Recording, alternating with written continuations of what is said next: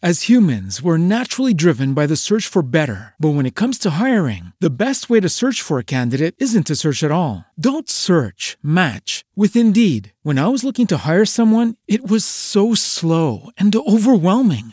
I wish I had used Indeed. If you need to hire, you need Indeed. Indeed is your matching and hiring platform with over 350 million global monthly visitors, according to Indeed data, and a matching engine that helps you find quality candidates fast. Ditch the busy work. Use Indeed for scheduling, screening, and messaging so you can connect with candidates faster. And Indeed doesn't just help you hire faster. 93% of employers agree Indeed delivers the highest quality matches compared to other job sites, according to a recent Indeed survey. And listeners of this show will get a $75 sponsored job credit to get your jobs more visibility at Indeed.com/podcast. That's Indeed.com/podcast. Terms and conditions apply. Without the ones like you, who work tirelessly to keep things running, everything would suddenly stop. Hospitals, factories, schools, and power plants, they all depend on you. No matter the weather, emergency, or time of day, you're the ones who get it done. At Grainger, we're here for you with professional-grade industrial supplies. Count on real-time product availability and fast delivery. Call, click Grainger.com, or just stop by. Grainger, for the ones who get it done.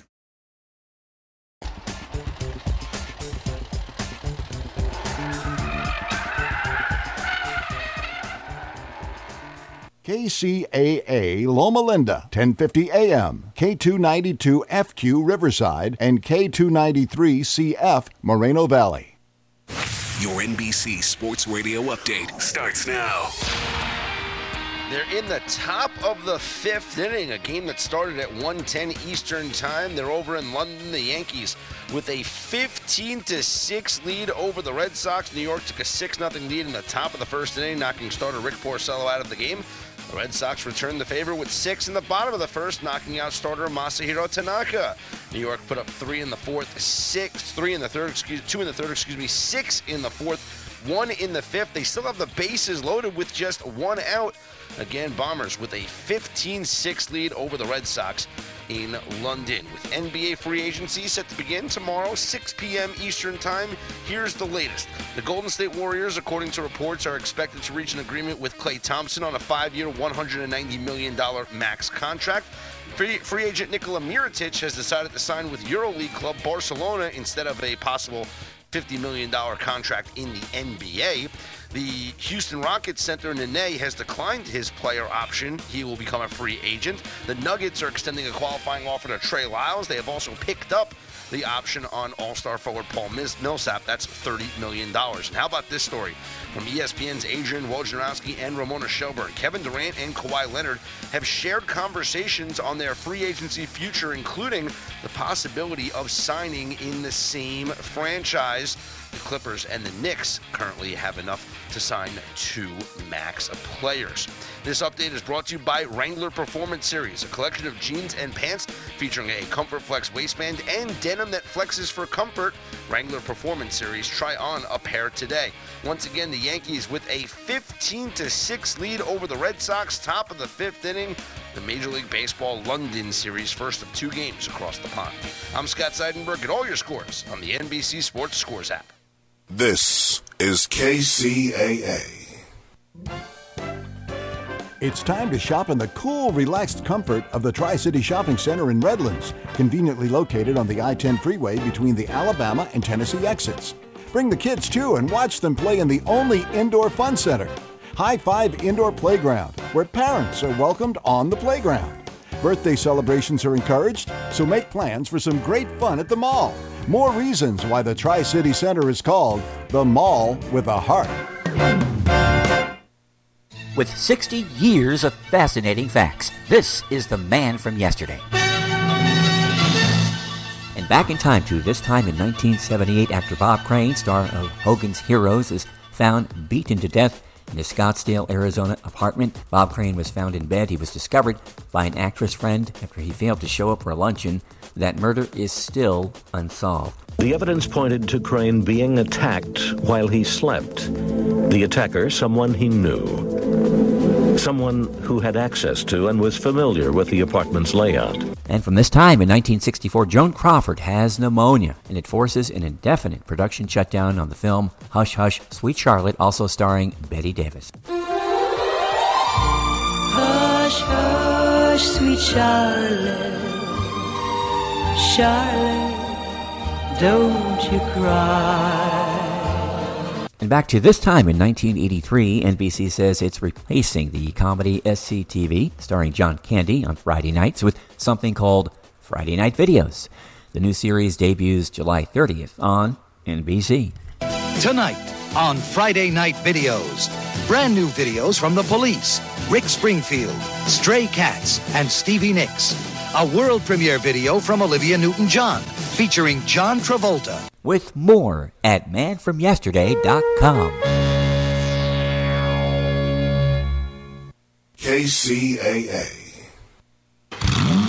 IWC Motorsports reminds listeners drunk driving remains one of the nation's most serious issues. Remember the 3 C's of safety: caution, courtesy, and common sense. This reminder from IWC Motorsports, located in and around the San Bernardino area since 2011. For a wide range of general automotive repair services, you can call 909-885-9000. That's 909-885-9000. IWCmotorsports.com. On the air because they truly care. NBC News Radio, I'm Phil Hewlett. President Trump is now in South Korea after wrapping up the G20 summit in Japan. Before leaving Osaka, Trump told reporters trade talks with China are back on track. He said he met with Chinese President Xi Jinping and that U.S. farmers will benefit from the trade negotiations. Trump, meantime, will be meeting with South Korea's President Moon tomorrow. While there, he hopes to meet with North Korean leader Kim Jong-un at the demilitarized zone, just to shake hands. He told reporters he would be okay with stepping into North Korea for the handshake. Inside sources say actress Lori Loughlin is worried about the outcome of her not guilty plea in the college admissions scandal. More than 50 parents have been charged and accused of paying bribes to get their children into high-profile California universities. 14 of those charged, including actress Felicity Huffman, have pled guilty. Phil Hewlett, NBC News Radio. Express 106.5 FM. The #1 FM talk radio station in the Inland Empire. KCAA, the station that leaves no listener behind. Express 106.5 FM.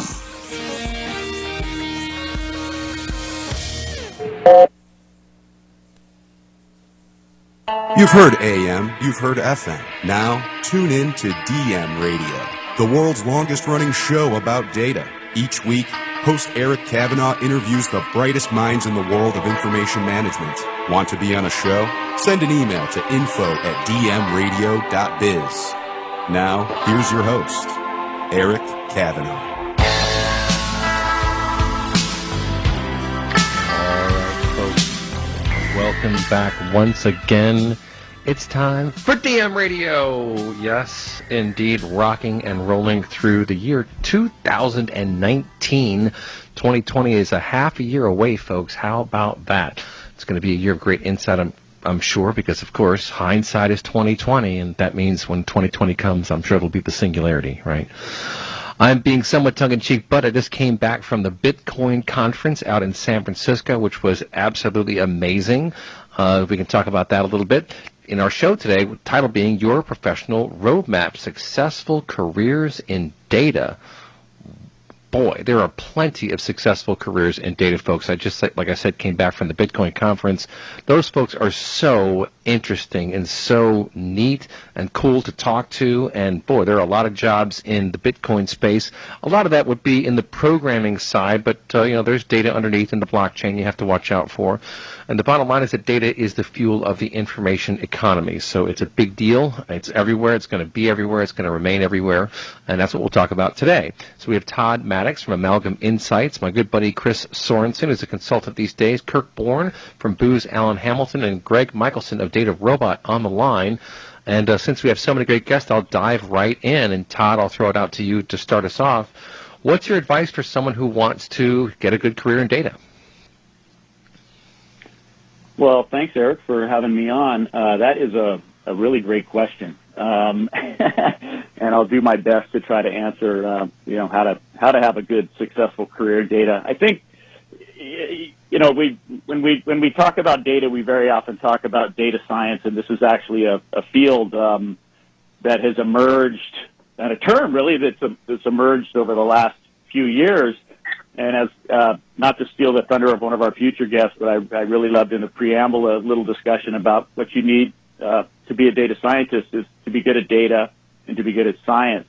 And I'll say that what I have seen out there now, a couple of things. One is this is an incredibly broad category.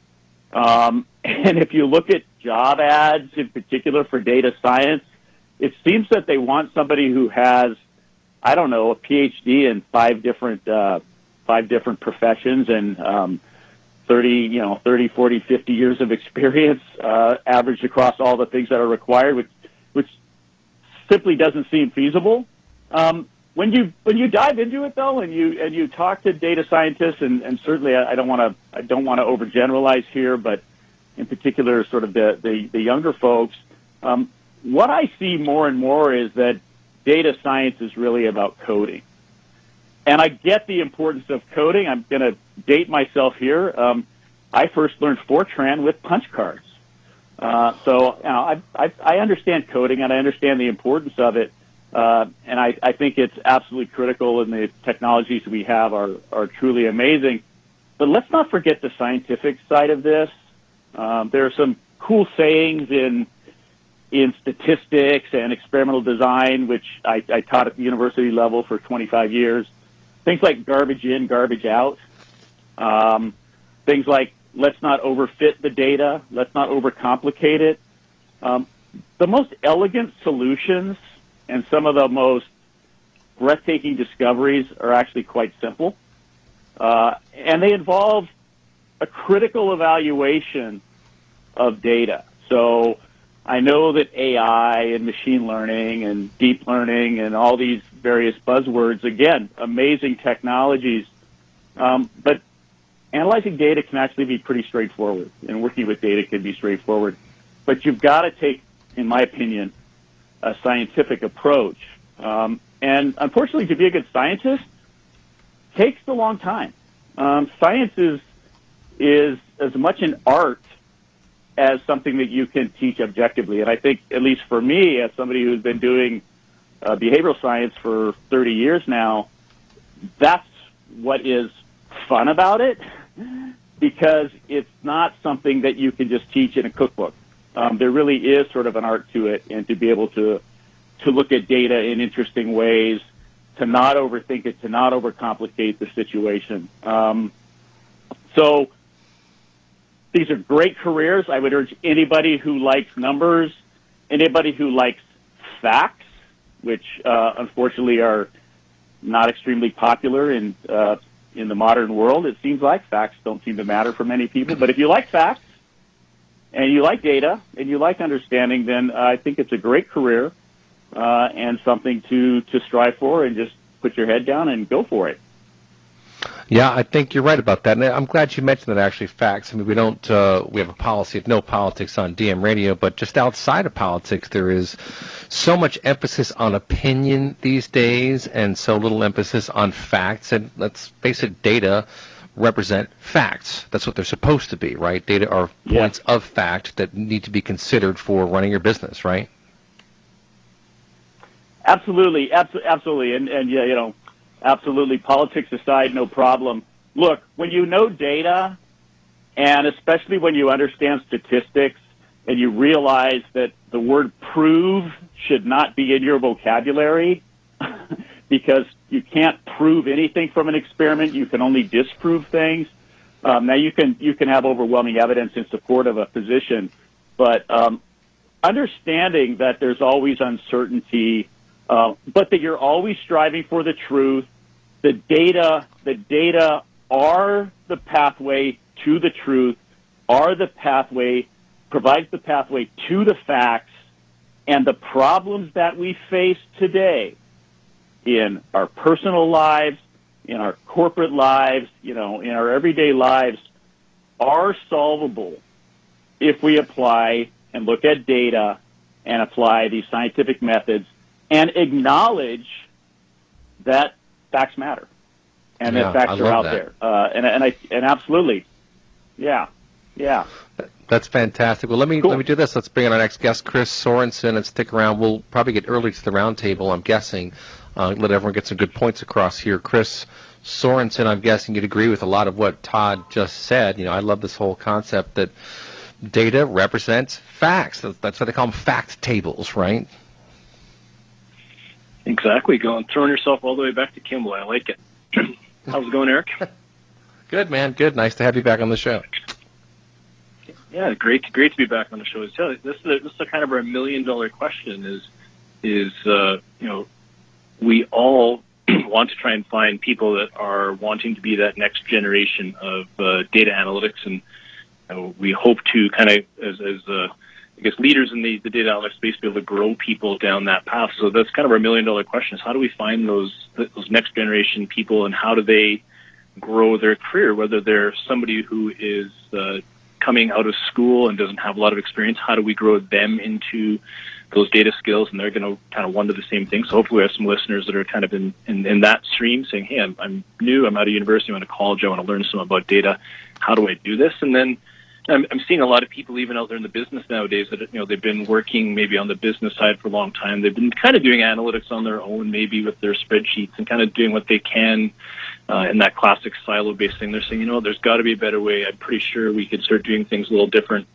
And those people are kind of people that we're watching grow into the space as well. So we're trying to help them, not just get their career started, but to kind of get their career started in data, because they already have some existing experience in there. So I guess the big question is, who is this data person, and what kind of skills do they have, and how do we want to start growing those skills? So I guess in some ways, I look at a good data person as somebody who, that I think Todd mentioned earlier, is and maybe didn't use this word, but is curious. They're always wondering about things. So they're interested in trying to learn a little bit more about something, and that something is usually a business process. And that business process, you're trying to use data to try and understand why things are happening the way they're happening, and kind of trace things back into facts. And myself, I have to admit, I'm one of those people that I hop on an airplane, and my first question to myself is, I wonder how much money they're making on this flight. How much fuel is this going to burn? Is the wind blowing in that direction going to cause this to spend more? There are a lot of people on this. What do they charge for seats? So I'm always thinking about. I got a cost accounting background, so I'm thinking about everything from a profit perspective. The good old profit motive. Then you go and you ask yourself, well, why am I paying $5 for this pop at a baseball game? Yet this, the owner says they're losing money and they can't make any money. So, but I paid $5 for a pop that costs 5 cents to make. So, I'm always thinking about these things. And so I think that's kind of one of the first things that people need to have, is just that curiosity, and then the ability to start doing some investigation on it, and kind of stitch all the pieces together. So I kind of want to talk a little bit about how people can get their career started if they're new, how you can kind of move into the data space if you're already a business user, or maybe you're already a technical person. Right. Good. Yeah, I was going to say that this is a good point, right? That number one, your data people, you want to have some people who really know the business. But I like your attitude of bringing in some younger people and getting them rolling fairly early in the process and getting them to appreciate it. But I think that curiosity is certainly a key component of the person who is going to do well in this space, because you want to know, you're interested in learning. You're not taking a passive role. You're curious about it, and I think there'll be more and more people who find that interesting now that I think it's a lot easier to do data management with the tools. It's a lot easier to do data analytics, for example, because of all the technologies, and so there's a lot of fun stuff. There's a lot of fun times to be had playing with data these days, right, Chris? Exactly, and that's you kind of touched on some pretty key points there. Is that curious person? We're always looking for people that are go-getters. I want somebody who's going to go off and want to learn things, and they can guide them. They can motivate themselves to do things with guidance from us from a data perspective. Because, like you're saying, the field of data is big, and it's we're talking about trying to instill some basic data management 101 principles in a lot of people. And I've often kind of said to a lot of business users that if you just had a little bit of data management 101, if I go all the way back to just a little bit about how to design some basics around a database, because everyone's managing spreadsheets and siloed databases to augment systems that aren't quite capturing the information they want. If we knew how to teach them some basics, and this is like 101 stuff on how to do it a little bit better, a lot of data problems will start to go away and allow people to get to analytics a lot quicker without dealing with a lot of those data quality things. And that's that people don't really spot that stuff until they see the big picture of just how large the data management, analytics, business intelligence, data science, whatever term you want to throw on this whole industry, it's huge. There's a ton of different roles, and it takes a lot of different people to get to successful analytics. There's no one person that can do all this on their own. It requires a team, and sometimes people just don't see that in the space, because when they think about, most people have to say when they think about analytics or data science, they in their mind see a one-page report coming out saying, well, here's what analytics is. It's this report right here. But they forget about all the supporting cast that sits in behind there to actually make all that work. So, it's a very wide space, a very exciting space. Well, I'm very glad I'm in the space, and I'm working a lot right now to welcome people in that space as we grow our consulting company with the right skills, because finding good talent is hard. I think we probably all agree on the phone here that analytics is a very in-demand space, and trying to find good resources is hard. So we've kind of taken the approach to say, you know what, they're not on trees all over the place. Let's start growing them on our own and trying to get those skills baked into those individuals and grow them and get them to buy into our culture as a great place to work. And we'll coach them along and teach them and kind of build a great organization that way from the ground up. So it's a long haul approach that we're doing here. We're not just going and hiring people all over the place and exploding onto the scene. This is about getting the right people in and training them and understanding where they are in the spectrum. Yeah, that's good stuff. And it also, I think, is important to have that commitment to the long term, right? I mean, one of the important things with being a data professional is that you have to learn how the data exists in your business and what kinds of data you're going to be dealing with. And you really want to understand the DNA of the operation, because over time you'll figure out those nuances of how data fits into that particular puzzle, right? Yeah, and that's tying into what Todd was mentioning earlier is we want to not just have people go and take that that 1 or 3 hour course online about data science and say, hey, I'm a data scientist. I just watched a course, right? That's one piece of the puzzle on the long journey towards having that data acumen and data IQ in an organization. So we want to start trying to grow them with all the proper skills. And that's just one of the many pieces in there. You can't be a data person by just doing one course. You need to kind of get in the right situation, have a coach, a mentor, a good business situation, whatever it is, and then the people to kind of guide you along on that stuff. And what we're finding a lot of times is just given there's so much stuff to know in business and data management, it's just so large that we're finding a lot of teams that do analytics. There is no one person that knows how to do all this stuff. We when we bring, or at least we're seeing a pattern of this, is when people come to the table to do analytics in an organization, maybe it's just, just pick a generic sales example, it requires somebody at the table that knows about data management, is a subject matter on the topic that we're trying to measure, and understands maybe the systems that are around it. So it requires a lot of different people, because the fact of the matter is those skills don't all reside in one person. I know business users would love to go hire one person, that good old unicorn that's out there, but the field is so large and the systems are so different that it requires a lot of people to come to the table to make a lot of this stuff work. Yeah, no, that's exactly right. And that kind of gets back to collaboration, and one of the, I think, myths around data science, as it's called, which is that, you hire a data scientist, that's your superhero who's going to solve the world's problems. That's a pretty rare person. I mean, you're going to have some people who are the so-called full stack developers and who really do understand the business and can do that whole kit and caboodle, as they say, but that's going to be a very rare person. And you don't want just one person in that position. You want teams to be able to collaborate around these things, right, Chris? Exactly, and that's really how you build a sustainable solution, right? Because nobody would start off a new initiative by saying, we want to put this all in one person's head and it's going to be all on them. And then should that person move on to a different role or different company, all of a sudden all that vanishes with them, right? If you can build those skills around many people, people can come and go as they please, and you're good to go. So it's sustainable. Yeah, and you have to document things, and we're making a lot of progress in that space. So, back to the topic of jobs, I'll just throw out some terms, folks. Data catalogs, they're really coming along these days. They finally can do what we've wanted them to do for years. Semantic engines are more important now than ever. Obviously, big data is something to be focused on, learning how to access it, what to do with it, where to put it, how to analyze it, all that kind of fun stuff. All these are different kinds of jobs, but they're all very important jobs in the world of data. And you can rest assured things like big data are not going to go away. The IoT is full of data. There's a lot of stuff happening out there. And we'll talk about that in our next segment. So, folks, don't touch that dial. Thanks for tuning in. We'll be right back. You are listening to DM Radio.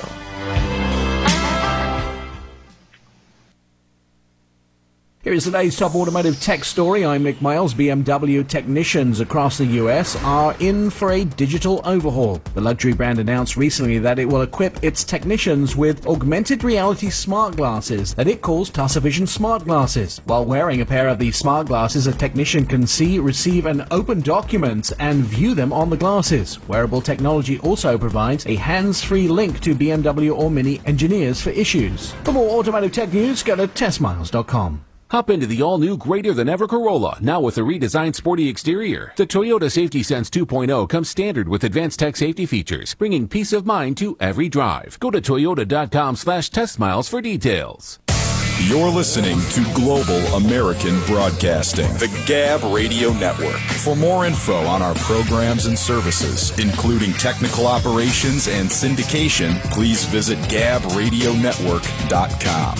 Dehibo Tea Club's original pure Pau d'Arco Super Tea comes from the only tree in the world that fungus does not grow on. So it naturally has antifungal, antiviral, antibacterial, anti-infection, anti-inflammation, and anti-parasite properties. But maybe more importantly, Dehibo Tea Club's original pure Pau d'Arco Super Tea builds corpuscles in the blood which carry oxygen to our organs and cells. Our organs and cells need oxygen to regenerate themselves. The immune system needs oxygen to develop, and cancer happens to die in oxygen. The tea is great for healthy people, and it can truly be miraculous for someone fighting a potentially life-threatening disease due to an infection, diabetes, or cancer. Dehibo Tea Club's original pure Pau d'Arco Super Tea is only $34.95 plus shipping. Order now at buysupertea.com or call 818-274-8270. That's buysupertea.com, 818-274-8270, buysupertea.com.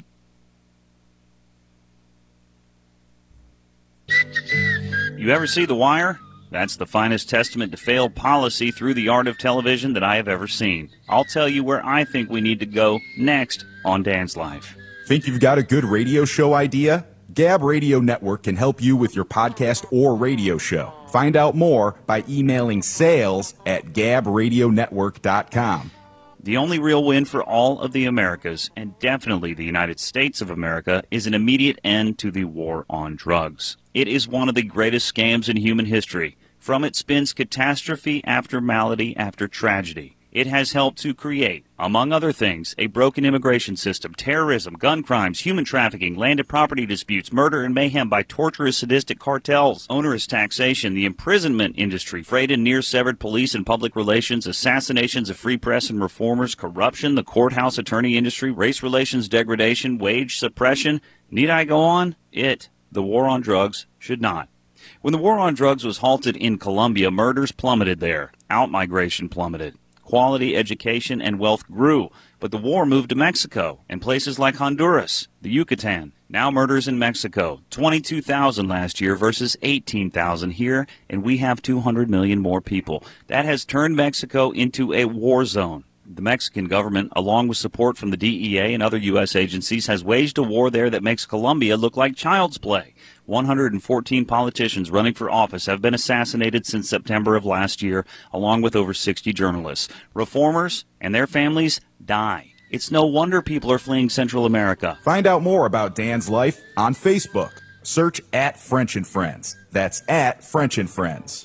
Since the war on drugs, we have here more drugs, more violence, more illegal border crossings and broken communities than we have ever seen, not to mention greater gaps in wealth.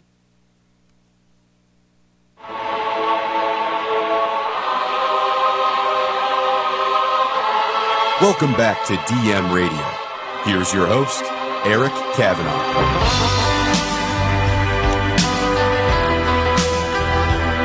All right, folks. Back here on DM Radio. A little bit raspy today, maybe because I was burning the midnight oil in San Francisco, hanging out with these just wild and wacky Bitcoin folks, man. I absolutely love them. It was just a blast. There's this guy, Max Kaiser, I think his name is. He was so passionate up on stage. He was like, was it he who owns the Bitcoin rules the world? He was saying that the way we get the laws changed is to buy the change, buy it with Bitcoin. It was going nuts. Oh my goodness. There's a career in Bitcoin, folks. I can tell you that. San Francisco appears to be the epicenter for that stuff. And it's just amazing how it's taken off. But back here on planet Earth, we have this thing called science, this thing called data science. And I've always said, Kirk Bourne of Booz Allen, that data science really is the assiduous management and analysis and leveraging of data, the full life cycle of data, right? Because there's this concept going around called the reproducibility problem in science. And I heard that a couple of weeks ago, maybe a month ago, and I had to laugh because I thought to myself, guys, if it's not reproducible, it ain't science. Like, that's axiomatic to science, is that you can reproduce it. So if you can't reproduce it, you're not doing science. But Kirk Bourne, what do you think? I think you hit the nail on that head. Absolutely. As humans, we're naturally driven by the search for better. But when it comes to hiring, the best way to search for a candidate isn't to search at all. Don't search, match with Indeed. When I was looking to hire someone, it was so slow and overwhelming. I wish I had used Indeed. If you need to hire, you need Indeed. Indeed is your matching and hiring platform with over 350 million global monthly visitors, according to Indeed data, and a matching engine that helps you find quality candidates fast. Ditch the busy work. Use Indeed for scheduling, screening, and messaging so you can connect with candidates faster. And Indeed doesn't just help you hire faster. 93% of employers agree Indeed delivers the highest quality matches compared to other job sites, according to a recent Indeed survey. And listeners of this show will get a $75 sponsored job credit to get your jobs more visibility at Indeed.com/podcast. That's Indeed.com/podcast. Terms and conditions apply. It is Ryan here, and I have a question for you. What do you do when you win? Like, are you a fist pumper, a woo-hooer, a hand clapper, a high fiver? I kind of like the high five, but if you want to hone in on those winning moves, check out Chumba Casino. At ChumbaCasino.com, choose from hundreds of social casino-style games for your chance to redeem serious cash prizes. There are new game releases weekly, plus free daily bonuses, so don't wait. Start having the most fun ever at ChumbaCasino.com. No purchase necessary. VGW. Void where prohibited by law. See terms and conditions. 18+. But unfortunately, people call things science that isn't science, and so I guess there needs to be that conversation. And the same applies to data science, and so everything others have been saying, I'm fully on board with. I've been thinking about this sort of data literacy, data profession, data career thing for over 20 years, because I spent 20 years at NASA working on data systems as an astrophysicist. And seeing more and more data come into our world, I realized that it was also coming into every other part of the world. And we would need a data literate workforce. Mm-hmm. And so that sort of 20-year process, after spending half my career in astrophysics and now this latter half in data science, I'm thinking of all these things that we're talking about today. So one of the ways I like to describe the sort of data science, something Jim already just said a little while ago, and that is the two most important things are the data and the science. The data themselves being the input. The data are themselves the input, the facts, the things you analyze, you measure to understand your world, whatever your world is. And the science is that process. Like you said, it's a formal process where you infer a hypothesis from your data and you design some kind of experiment or model to verify or test that hypothesis. maybe it's not verify so much, test and that your model actually works to explain something. And then, of course, during that validation phase, you'll learn how to modify and improve the hypothesis, and you do it again. You run another model. Anyway, so it's a process. It's not a one shot that you've done. Yeah, and that's such an excellent But when it comes point. down to... Yeah, go ahead, but I was going to say that's such an excellent point that it is a process, and guess what? That's the job, right? That's what you're doing. That's what you get paid to do, is that process, and then you do it again, and you do it again, and you try to tweak things, you get better, but the point is you do it, and that's the job, right?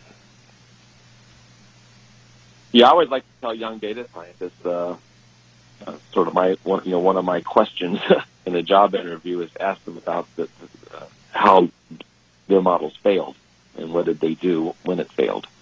And specifically, I say that the good data scientists on any problem they're working on should fail twice at the start. And what I mean by fail twice is if you build a model and it has some accuracy, let's say you measure performance and it's 95% accuracy. How do you know if 95% is good enough? Maybe you could achieve 99.9%, but you don't know if you just measure that one number. And so you do that, and then you run a second model where you modified the algorithm you're using, the input features that you've selected from the data set, even the validation metric itself. You do these tweaks and variations and do a second model and measure its performance. And if the accuracy has improved, then clearly the first one wasn't right, and so you don't really know if the second one's right. So if it's improved, you keep tweaking in the same direction so you get to see how much more you can improve it.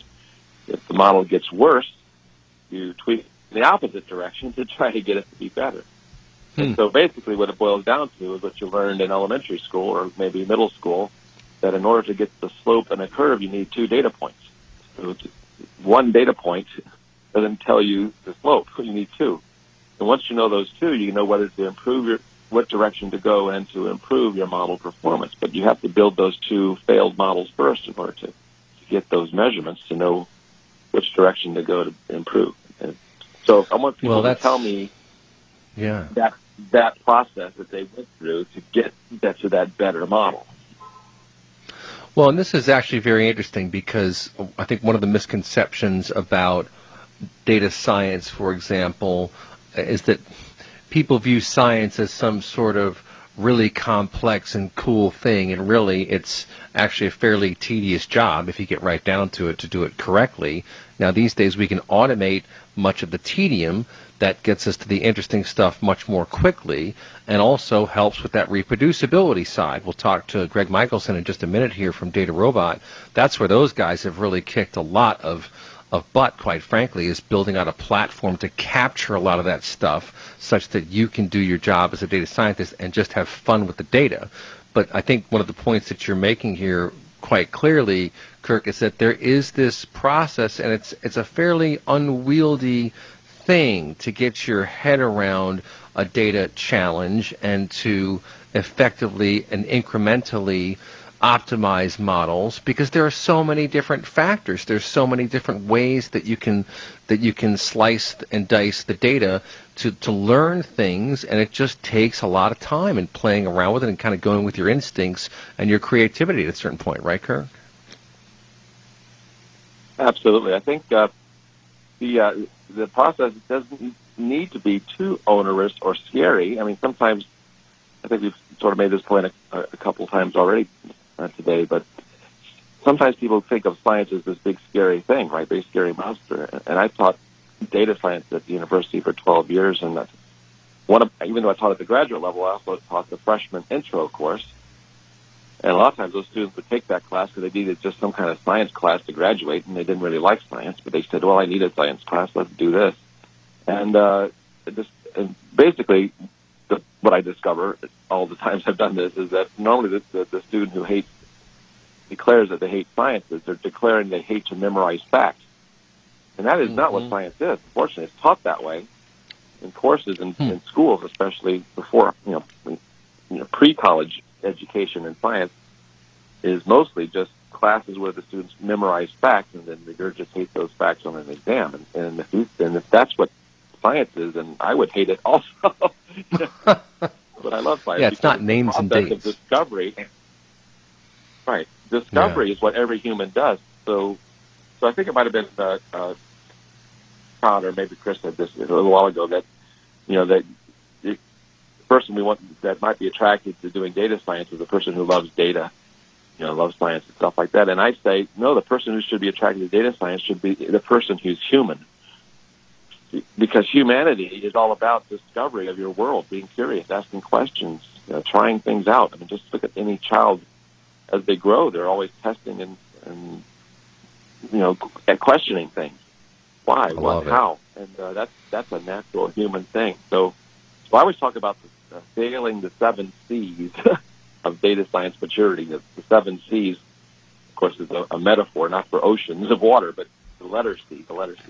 So I talk about being computational, being creative, being curious, a critical thinker, continuous lifelong learning, communication skills, collaboration skills, a courageous problem solver.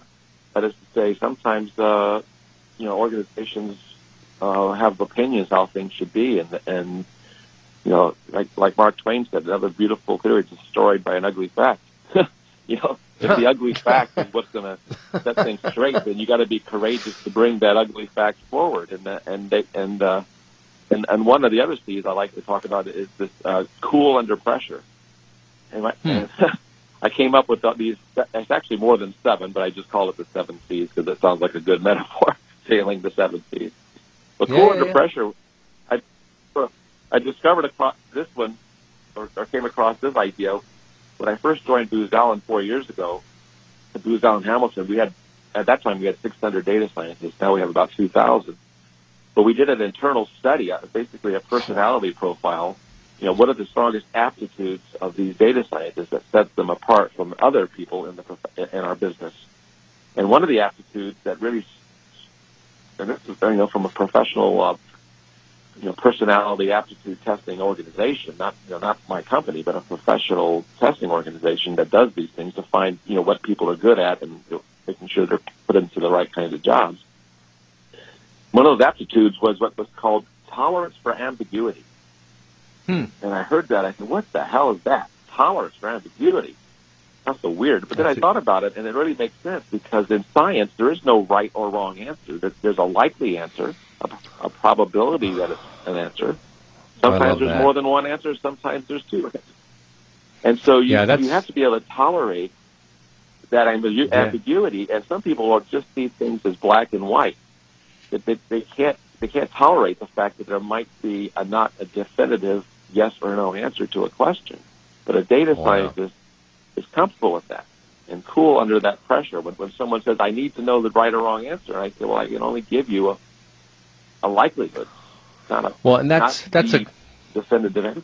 Yes, no, that's exactly right. And I love this tolerance for ambiguity. I'll use it as a segue to bring in our final guest here, Greg Michelson from DataRobot. And I think that's a really cool lens through which to view the job function itself of a data analyst these days, right? Because, again, to Kirk's point, and we heard this at the top of the hour, too, from Todd, you can't really prove something beyond any shadow of doubt. I mean, sometimes it could be so obvious that you could say, okay, I can prove it, but really it's just theories that you're getting.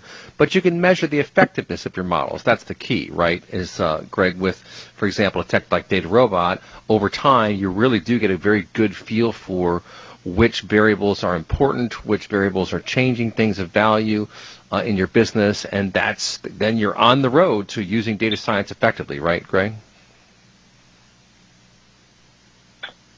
Yeah, what I find anyway with people who are kind of exploring around trying to find that next thing is that there are lots of different motivations, right? I mean, certainly there's some interesting tasks to be done around finding the right model and iterating and doing science and playing with data and stuff like all the other folks have talked about. But I think one key thing that we've maybe not discussed enough as we talk about careers in data is kind of what people want out of life. I've talked to data science at the graduate level a few times, probably a half dozen semesters worth of courses, and I always find these people that have signed up for my class, and they don't really like data, but they want a better job.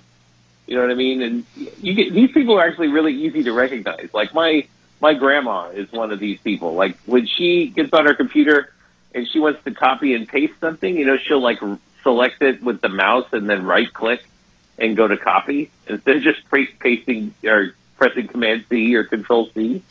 And I've told her about 1,000 times, you can just push the shortcut key, and she just doesn't care. Like, she's not interested in being good at working her computer. And, if that's you, maybe data science isn't the job for you. You know what I mean? Like, there really is this idea that you should do things that you want to spend time on. Right. And if you don't want to spend time on, looking at spreadsheets and like squinting at data and writing computer code and stuff like that, then, well, maybe you shouldn't be in the data space. And that's totally okay, right? Like, it's fine to know what you want and go after the things you're good at. Yeah, that's exactly right. And you reminded me of, I think in the pre-call we were joking about this, the comedian Bill Burr, who's in one of his podcasts one day, said, yeah, I came up with the secret to happiness. And it goes like this. If someone asks you if you want to do something and you want to do it, say yes. And if someone asks you if you want to do something and you don't, say no.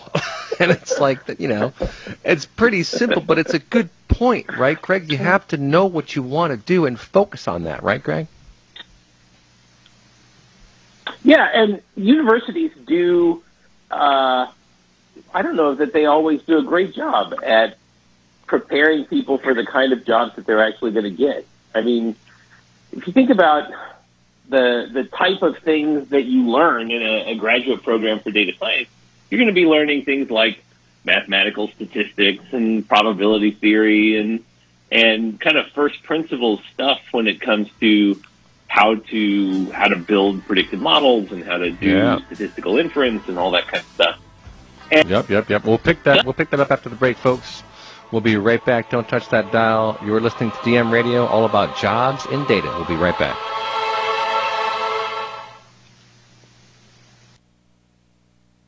Farmers Insurance presents 60 Seconds of Service. When you help out the U.S. Coast Guard, they always pay you back. That story after this. At Farmers Insurance, we know every windshield collision has a unique sound. Beetle. Bird poop. Drone. Seen it, covered it. Talk to Farmers. We are farmers. Bum, bum, bum, bum, bum, bum. Underwritten by Farmers Truck Fire Insurance Exchanges and Affiliates. Products not available in every state. Last year's government shutdown affected several government entities, including the U.S. Coast Guard. During that time, a Kentucky organization called the Veterans Club stepped up to help. They were able to raise several $1,000s broken down in gift cards for the Coast Guard members and also brought tons of food for their food pantry to get set up just to provide that support. This week, the Coast Guard members paid them back by spending time at the Veterans Club Equine Therapy Ranch doing a variety of tasks. They repaired fences, stall doors, weed eating, anything that needed to be done. Coast Guard members. As humans, we're naturally driven by the search for better. But when it comes to hiring, the best way to search for a candidate isn't to search at all. Don't search, match with Indeed. When I was looking to hire someone, it was so slow and overwhelming.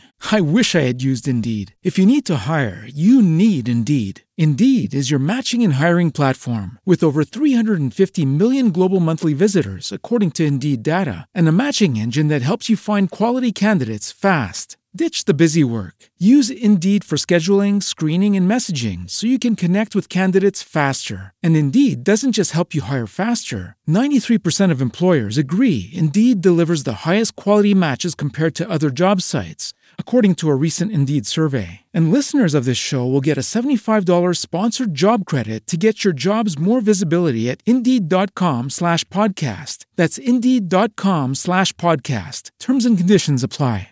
David LaSalle said, "This is what the Coast Guard does. Anytime we can give back to our community, we love it."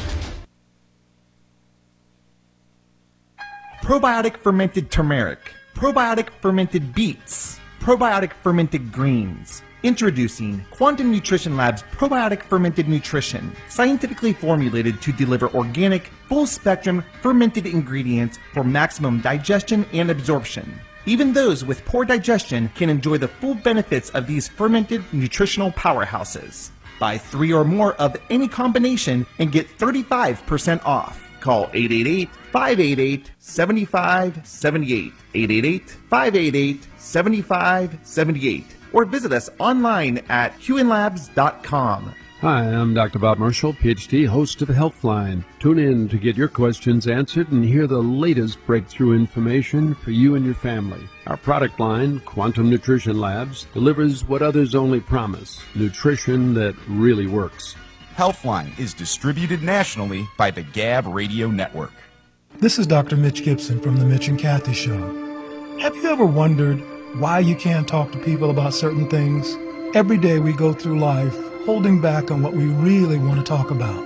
Yes, there's a lot of talk shows that give you a chance to air your opinions about politics, race relations, and a host of other topics that you're supposed to be thinking about.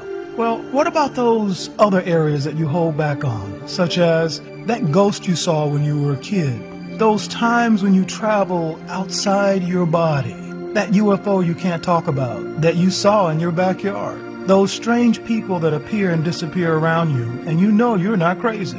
On the Mitch and Kathy Show, we give you a chance to talk about stuff like that, things that you hide from the world.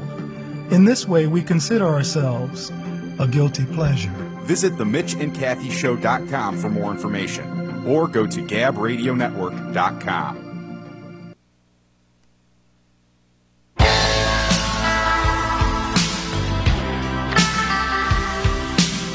Welcome back to DM Radio. Here's your host, Eric Kavanaugh. All right, folks. Welcome back here on DM Radio in the home stretch. And Greg Michelson, Data Robot, I'd like to bring you back in. You were finishing a point there, so go ahead and finish up on what you were saying. Yeah, it seems to me that there's an awful lot of value in an individual that can become practically useful at working with data. And that doesn't necessarily require a first principles understanding of all the details of how all these data algorithms and coding languages and all that stuff work. And that's an achievable goal for a vast number of people. Using purely the internet and no kind of evening degrees and stuff like that. There's a huge amount of content available on the internet, many thousands of tutorials, many websites that will answer any question you have about anything, let alone data-related matters. So I would say that, if you want a career in data, don't go back to school. Start on the internet and try to solve some problems. And then if you find an aptitude and you enjoy it, then you can think about the schooling or other paths down the road. But it's so easy to get reps in, just off of some of the websites out there that it'd be insane not to go down that path first. Yeah, Greg and I, you and I should do a whole show on World Matters sometime about this very topic of education and needing to go to some 4-year degree or needing to get a master's degree or whatever. I'm seeing stats that say master's degrees in general are going down in terms of popularity, and I think that's a good thing because, to your point, you can actually roll up your sleeves, go out there and get at the data yourself and start doing something with it. And there's the Google and there's the Wikipedia and there's Coursera. I mean, really, the amount of material out there to be had for free is just astonishing. And that kind of gets me to our roundtable topic here that was suggested there in the break of communication skills. Now that we're solving a lot of the hard technical issues like moving data from here to there and all these difficult things that used to be so time intensive, well, now we could focus on the softer skills like communication, like being able to explain to someone from other department of your organization what it is that you're doing and do so in a way that is productive. That's just critical skill set stuff, right, Greg? Yeah, the one good illustration of this is in the hedge fund and asset management space. I'm a data scientist. I have a PhD in statistics, but I am less than useless in the asset management space because I don't know anything about the business, right? I don't know anything about how you place trades. I can't understand half the words that they use, even though they're words that I know the definition of. They have their own vocabulary, and there's massive value in being able to not just communicate what you're trying to tell people, but also understand the context of the problems that you're trying to solve and sort of translate between those two things. So you can't underestimate the importance of the business expertise, the subject matter knowledge, and so on, because there are lots of fields where if you don't have that, you just can't play at all. Yeah, that's exactly right. And it really is important. And frankly, one of the things I love about this show, and Todd Maddox, I'll bring you back in on this, is I remind myself that this is terrestrial radio. We have estimated 1 million people who will hear this show over the course of the next week. Most of them are not data scientists. Just to be clear, most of them are not at all in that space. So I'm always reminding myself to break it down and speak about it in layman's terms and explain what these things do. And it's very refreshing because it gets me grounded. It keeps me focused. And I think hopefully it gives some of the audience members out there some of the language, some of the lexicon, so that they can start speaking and become data literate. Right, Todd? Yeah, absolutely. I mean, my PhD is in psychology and neuroscience, and with an emphasis on learning. And what I will say about this is that the parts of the brain that drive behavior, that drive active listening, that drive effective communication, that drive the body language that says, I'm listening to you, I'm not ignoring you, that drives, I really understand that we need to communicate and we're having trouble communicating. This is all mediated by parts of the brain that are not engaged with data science, and that's okay. But what it means is that to be, a well-rounded data scientist, or frankly any position in a corporate world with silos falling all over the place and cross-functional teams everywhere, is that we need to develop, T-shaped employees who have this deep expertise like data science, but can communicate it. That is, can engage those parts of the brain and train those parts of the brain that drive the people skills, what people call the soft skills. And without that, we're, a data scientist, we are performing very suboptimally. And our hard work gets devalued. Yeah. No, that's a good point, and I'll bring Chris Sorensen back in to talk about the soft skills, too. It's really important to be able to communicate, and one of the cool things I learned at Sapphire this year, there was a psychologist, that seems to be a growing trend of psychologists interfacing with the data world, who was saying that you want your employees to have the psychological security to speak their minds. You don't want a culture of people getting berated for asking dumb questions, for example. So culture is really important in fostering positive dialogue, right, Chris? Absolutely, and that's getting into having that culture, setting the tone at the top to allow people to ask those questions, and I shouldn't just say questions, question things, right? Because like you were saying through here, analytics is highly collaborative. It's without question, this is a highly collaborative space. It requires good social skills, good communication skills, being able to work with others, because you want to try and get to a conclusion as quick as possible. And, to add to extend the point we were talking about earlier with getting more data points on whatever you're trying to make a conclusion on, is having more opinions is a good thing, too, to say, well, what do you think? What are you seeing? And valuing other people's opinions on that. So I think it's extremely important that the people have those skills. And I often joke that if I went back and did another degree, even though we're talking about, sometimes not necessarily having to have degrees and stuff like that, I would do it in psychology or sociology, because whenever you are doing anything with data and telling people about it, you are in some way, shape, or form going to be inflicting change management or some discomfort into people, because they may not agree with that number, maybe telling them their KPI is lower. And that whole change management ripple effect of, I'm just reporting it as a number and a fact, but we often forget that there's a human on the other side of that may now feel threatened. So, social skills, collaboration skills, and even just understand the psychological behavior of yeah, I'm telling you the number, and this is what it is, but we're forgetting sometimes there's humans on the other side of this stuff as well. So it's a very social space. Yeah, that's exactly right. And we should always keep the human beings in mind. And Kirk, I'll throw this back over to you, and maybe I'll throw a curveball after a moment here. But your thoughts on the importance of communication skills in data management? Well, I mentioned earlier my 7 C's, which was way more than 7. One of those being communication, and the way I like to think of it is, that as data storytelling. So I want to make 3 quick points there, and then get the floor back to you. But first point, data storytelling. It's being able to tell the what, so what, and now what about what you've done with your data, and being able to communicate why you did it, what you did, why you did it, and what does it mean now.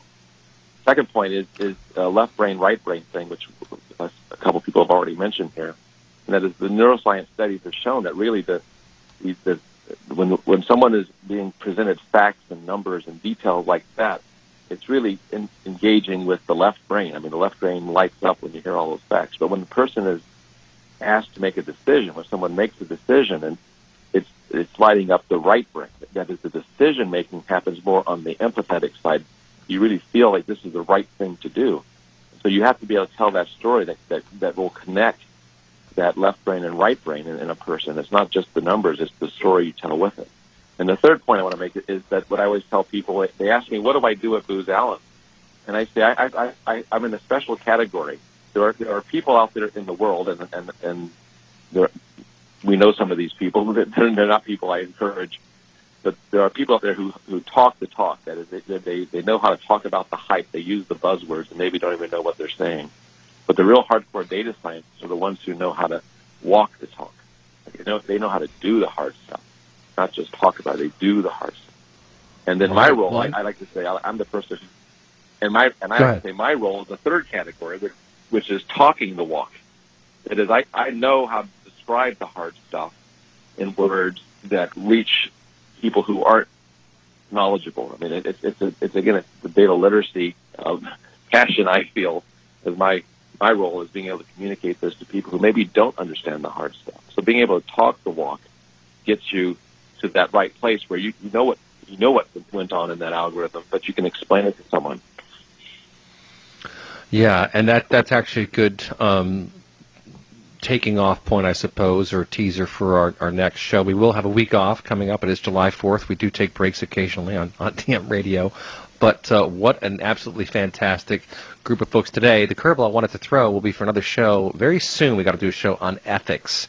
Ethics in data is going to be paramount going forward. I was having great conversations with Donald Farmer out at Skywalker Ranch, and he made such an excellent point about how in the security space you do your threat assessment, you do your modeling. Where could things go wrong? What can we do about all that? We don't do that with privacy. We don't do that with governance. We don't do that with software engineering in general, and we need to. That will be the topic for another show. Big thanks to all of our guests. Thanks to all of you out there. You've been listening to DM Radio.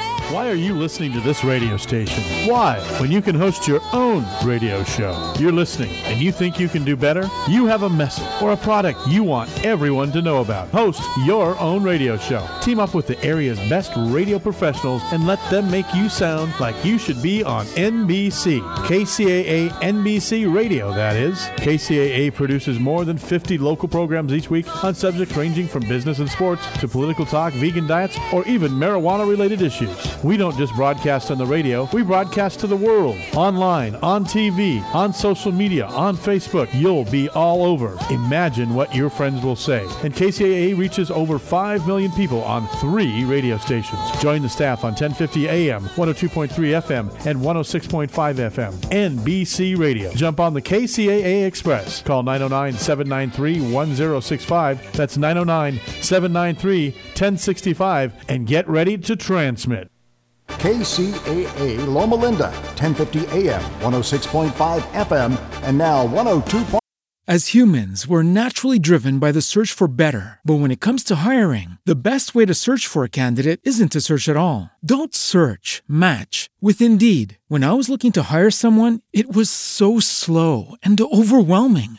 I wish I had used Indeed. If you need to hire, you need Indeed. Indeed is your matching and hiring platform with over 350 million global monthly visitors, according to Indeed data, and a matching engine that helps you find quality candidates fast. Ditch the busy work. Use Indeed for scheduling, screening, and messaging so you can connect with candidates faster. And Indeed doesn't just help you hire faster. 93% of employers agree Indeed delivers the highest quality matches compared to other job sites, according to a recent Indeed survey. And listeners of this show will get a $75 sponsored job credit to get your jobs more visibility at Indeed.com/podcast. That's Indeed.com/podcast. Terms and conditions apply. With Lucky Land Slots, you can get lucky just about anywhere. Dearly beloved, we are gathered here today to... Has anyone seen the bride and groom? Sorry, we're here. We were getting lucky in the limo and we lost track of time. No, Lucky Land Casino, with cash prizes that add up quicker than a guest registry. In that case, I pronounce you lucky. Play for free at LuckyLandSlots.com. Daily bonuses are waiting. No purchase necessary. Void where prohibited by law. 18+. Terms and conditions apply. See website for details.